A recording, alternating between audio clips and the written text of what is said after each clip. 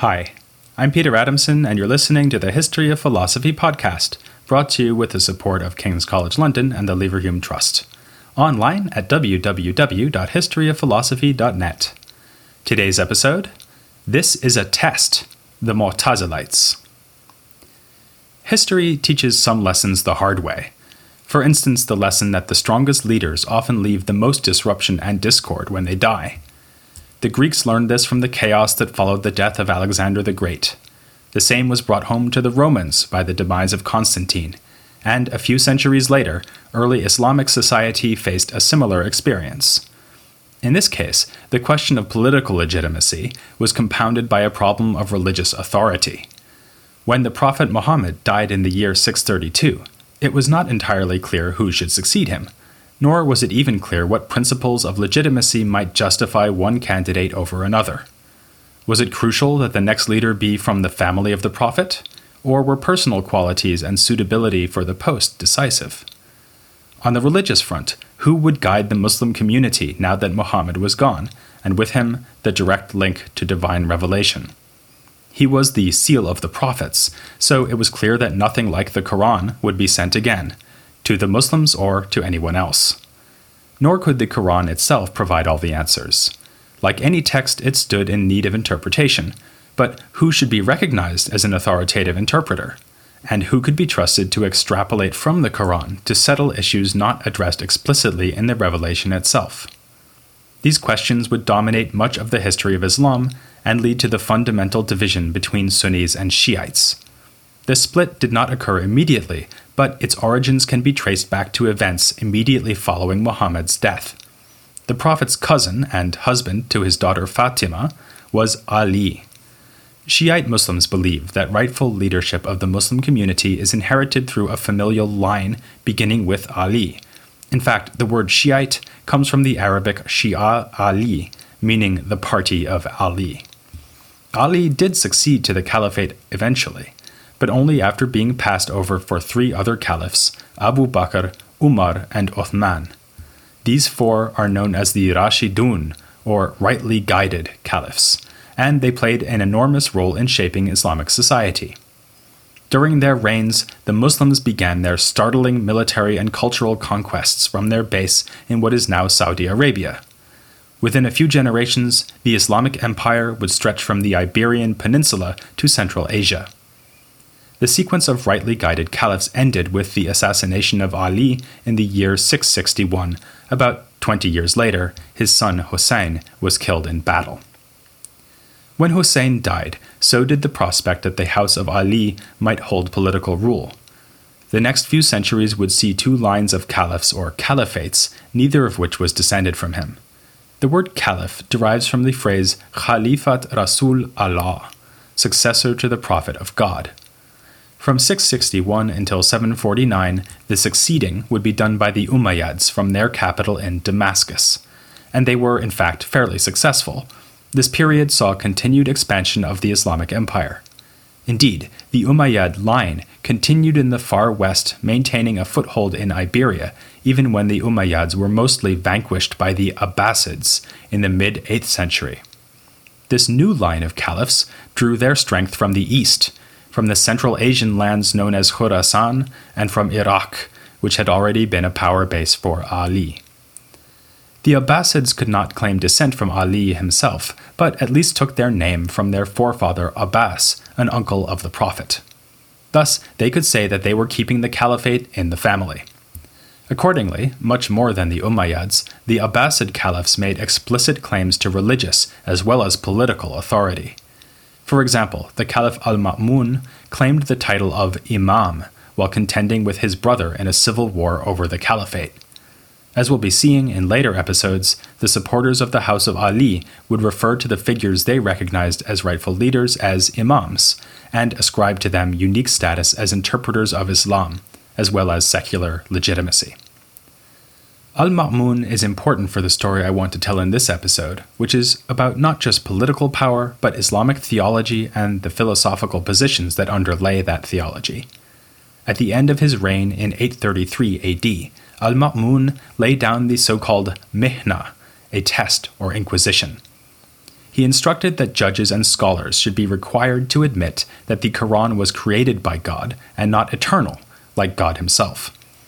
This may seem a rather abstract point, but al-Ma'mun thought it important enough to persecute and imprison anyone who disagreed with him. It's worth emphasizing how unusual this was. Tests of religious orthodoxy had not been imposed by caliphs before al-Ma'mun. Rather, the rights and wrongs of religious belief had usually been determined by the judgment of scholars, men who were steeped in the study of the Arabic language, the life and deeds of Muhammad, and the text and context of the Quran itself. It was no doubt part of al-Ma'mun's objective to assert his own authority over that of the scholars, and towards that end he may even have liked the idea of demoting the Quran to the status of a mere creature. But this doctrine of the Quran's createdness was not invented by al-Ma'mun. He took it from a group of thinkers who can, with some justice, claim to be the first philosophers of Islam, the Mu'tazilites. Justice was, in fact, one of the main obsessions of the Mu'tazilites. They liked to style themselves Ahl at-Tawhid wal-Adl, the upholders of oneness and justice. Like Augustine arguing that the whole message of the Bible boils down to charity, for Mu'tazilites, the core teaching of Islam is that God is one and that he is just. Their most distinctive positions come directly from these two principles, as we'll see shortly. First, though, I should explain the sense in which one might reasonably describe these thinkers as philosophers. They certainly were not spending most of their time reading Aristotle, albeit that some of them did show, or at least claim, that they were familiar with his works. Rather, these were theologians, and their sacred texts were, well, sacred texts. The Quran itself, of course, and also the collected sayings and anecdotes about the Prophet known as hadith. Muslims are enjoined to follow the example of the Prophet in all things, and the practice of collecting hadith emerged in order to address the problem I mentioned before. If the Quran is silent on a given question, whether it deals with practical arrangements or abstract religious belief, how should we know the answer to that question? An obvious strategy was to follow whatever Muhammad had said or done in his lifetime, insofar as this could be ascertained through reliable reports. Hadith scholarship, which blossomed during the Abbasid era, determined which reports were reliable by recording chains of testimony all the way back to eyewitnesses and companions of the Prophet. The accepted hadith, alongside the Quran, became a second principal source for both Islamic law and Islamic theology. The Mu'tazilites certainly did base their theories on these two sources, but they also drew on a third resource, aql, or reason. It is really this that distinguishes the kind of theology we call kalam and separates its practitioners, the mutakallimun, from other Muslim scholars who often had a more conservative, traditionalist bent. For instance, Mu'tazilite mutakallimun would have no hesitation in adopting a figurative reading of Quranic descriptions of God as having a face or sitting on a throne, since reason shows that God has no body. Traditionalists would instead accept such statements at face value. This point connects to the first of the Mu'tazilites' principles, God's unity. Here, their signature teaching was that God must be recognized as one, not only in the sense that he is unique — all Muslims would, after all, affirm that there are no gods other than God — but also one in the sense that he is utterly free from multiplicity of any kind. The Christian doctrine of the Trinity fell afoul of this restriction, of course. So did certain views on a central issue of kalam, the status of God's attributes, such as his knowledge and power.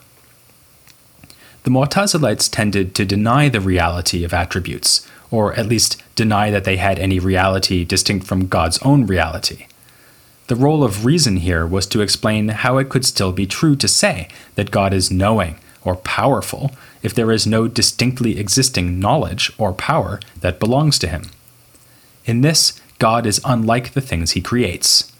As we'll see in a moment, various Mu'tazilite theologians took various views about the physical makeup of created things, but in general they endorsed a theory according to which God connects certain attributes to atomic bodies.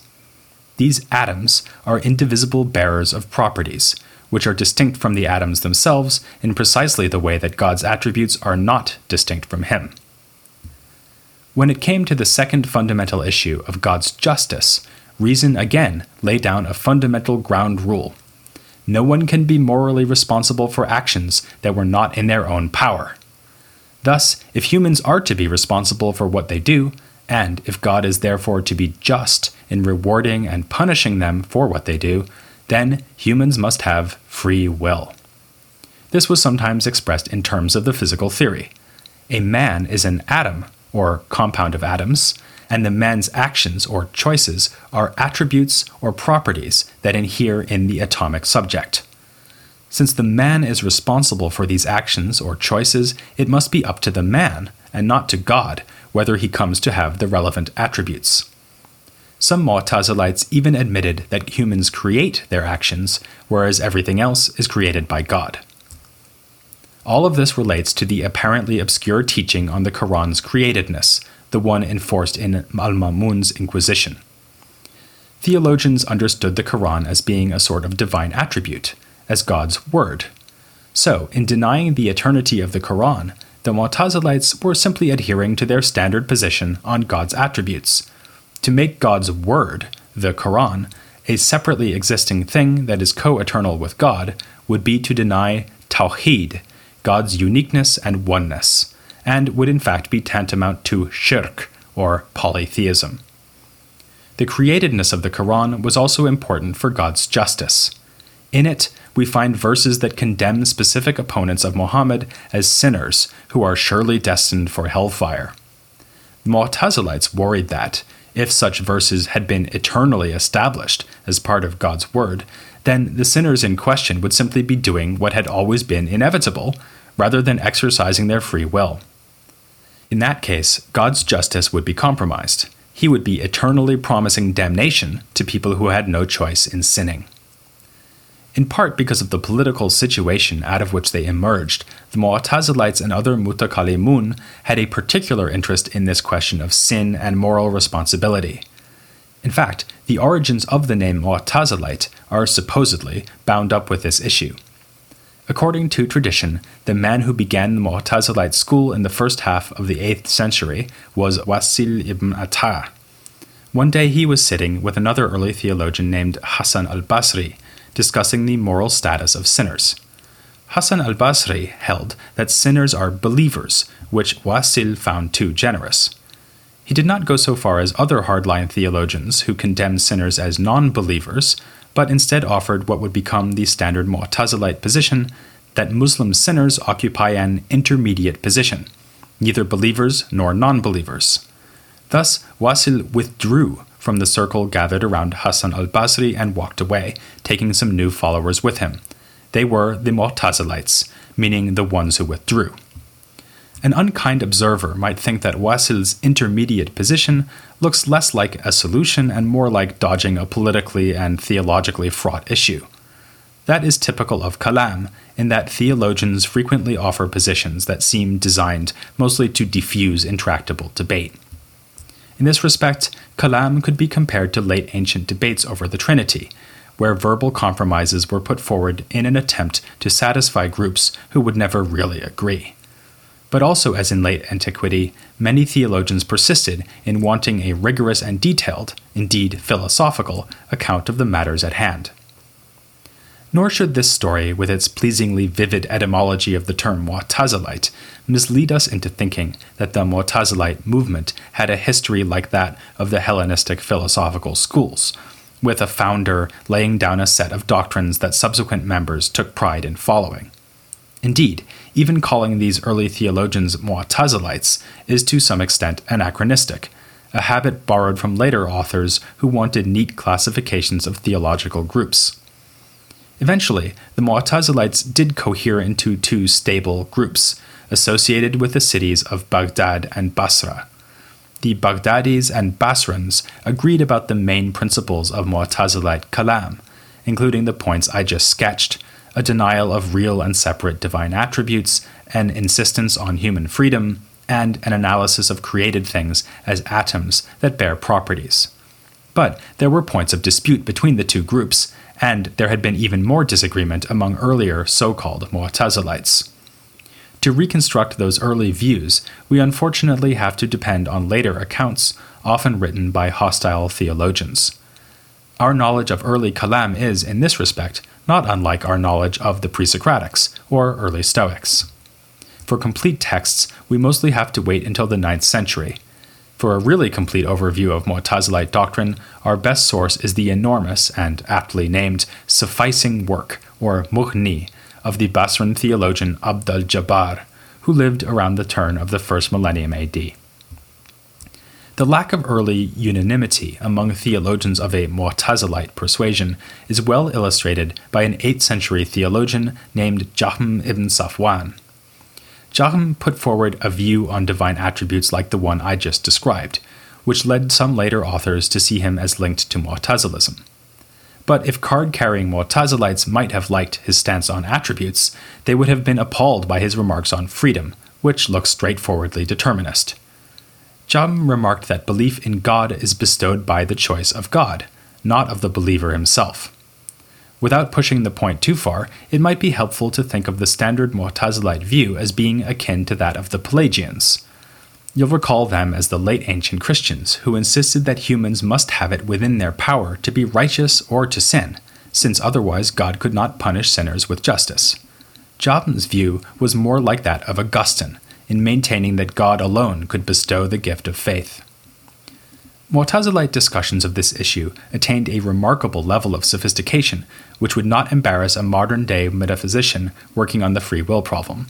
Not that modern-day metaphysicians are easily embarrassed. Consider, for instance, the aforementioned Basran Mu'tazilite Abd al-Jabbar. He identified a problem that is familiar in the free will debate nowadays, when he worried that our choices might be determined by our own motivations. Suppose I see an almond croissant and stuff it eagerly into my mouth. It looks as though my powerful desire for the croissant caused me to perform this action. Where in that picture is free will?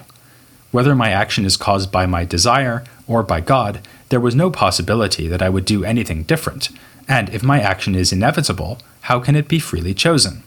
Abd al-Jabbar solves the puzzle by saying that even if some motivations compel us to act, not all motivations are like this. We can see this from the fact that people sometimes reflect on their already existing desires, perhaps with the help of external advice, and form a view as to whether these motivations are appropriate ones. In such a case, what began as a weaker motivation, such as the desire to lose weight, might wind up trumping an originally stronger motivation, like the desire to eat delicious pastries. Motivations, then, are causally relevant to action, but not irresistible causes. So, there remains space for free will. Similar ingenuity was applied in the other areas of Mu'tazilite theory. An impressive early example is Abu Udail, who might be seen as the Chrysippus of Mu'tazilism. As you'll recall, Chrysippus was not the founder of Stoicism, but an early, sophisticated member of the school who systematized the teachings of the movement. Abu Udail played something of the same role for the Mu'tazilites. One of his more prominent teachings concerned the increasingly familiar problem of divine attributes. On the one hand, for the reasons already mentioned, he wanted to deny that the attributes have real and distinct existence. On the other hand, the Quran itself describes God as knowing, powerful, merciful, and so on. How can such statements be true if there is no such thing as divine knowledge, power, or mercy? Abu Udail's suggested solution was that God is, as Abu Udail put it, knowing with a knowledge that is nothing other than God. This yields the desired result that God is really knowing, even though his knowledge has no independent reality, for he simply is knowledge. Of course, the same analysis can be applied to other attributes. But that leads to a further problem. If God is identical to both his knowledge and his mercy, for instance, then won't his knowledge be the same thing as his mercy? That doesn't sound right. Here, Abu Udail remarked that the attributes are neither the same as nor distinct from one another. Again, this at first looks uncomfortably like someone playing with words, but we can make sense of the view as follows. It is only in relation to the things he creates that God's knowledge becomes distinct from his mercy. For instance, he knows how many hairs are on my head. Not many. But this is not an object of his mercy, more like his wrath, in fact. In itself, though, God's essence remains one. A related Mu'tazilite distinction contrasts what they called attributes of essence and attributes of action, with the former describing the unity that is God himself, and the latter the relations that God bears to the things he creates. When it came to the nature of those created things, we see a similar dynamic of innovation and disagreement among early Mu'tazilites. Like Mutakallimun of all persuasions, both at this period and later in the tradition, Mu'tazilites emphasized the radical dependence of such bodies on God. They even devised an argument for God's existence on the basis of their atomic physics. Since bodies cannot exist without possessing properties, and since the properties themselves come into and out of existence, bodies themselves must be created. That means they must have a creator. This sort of argument is occasionally referred to in contemporary philosophy of religion as the Kalam proof for God. Again, though, broad consensus masks a large amount of dispute concerning the details of the physical theory. They disagreed, for instance, about how many atoms were the minimum needed to make up a discrete body. Abu Dhail, like an expert cricket batsman, went for 6. A particularly radical version of Kalam physics was put forward by An-Nadam, who was the nephew of Abu Dhail and one of the most radical and innovative of the 9th century Mu'tazilites.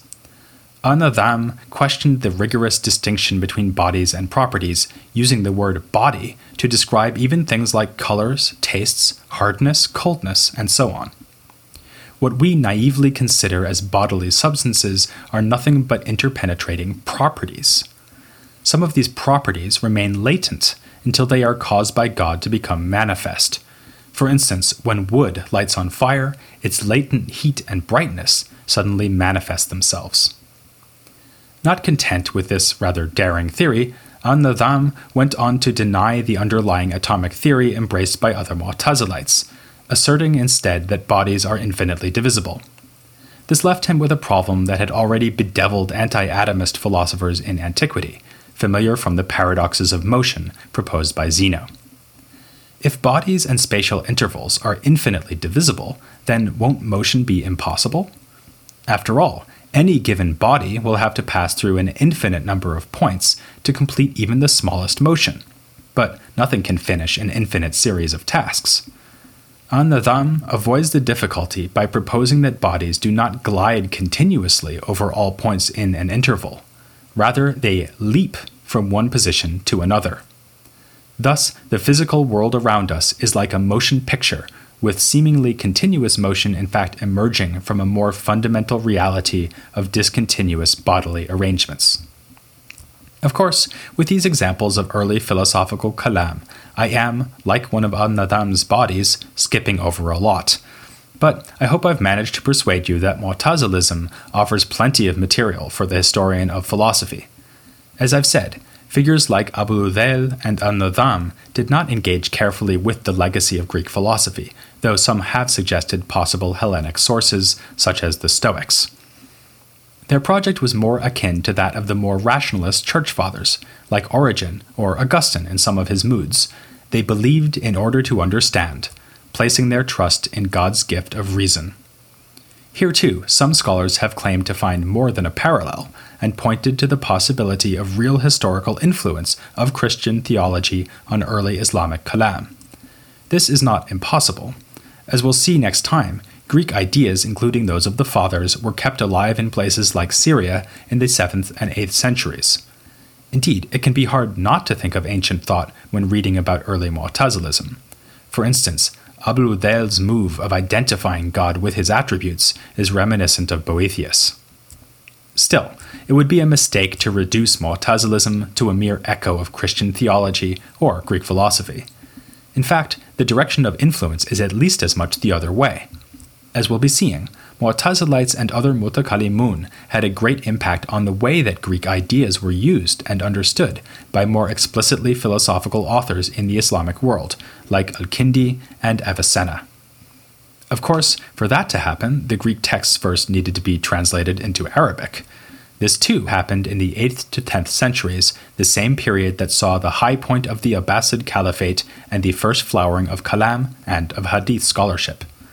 It happened in part thanks to our new friend Al-Ma'mun, Legend relates that he once had a dream in which he was visited by Aristotle. The legend goes on to say that, once his alarm clock went off, Al-Ma'mun decided to sponsor a massive translation movement. He would make Aristotle and the rest of Hellenic philosophy and science accessible to Islamic civilization. This story doesn't have much historical credibility, sadly, and not just because I added the bit about the alarm clock. But it is true enough that Al-Ma'mun and his fellow Abbasid caliphs did support translations from Greek, even as they were imposing the Mu'tazilite-inspired Mihna on their subjects. You never know when you yourself might need to pass a test on all this stuff, so you'd better join me next time for the Greek-Arabic translation movement here on The History of Philosophy Without Any Gaps.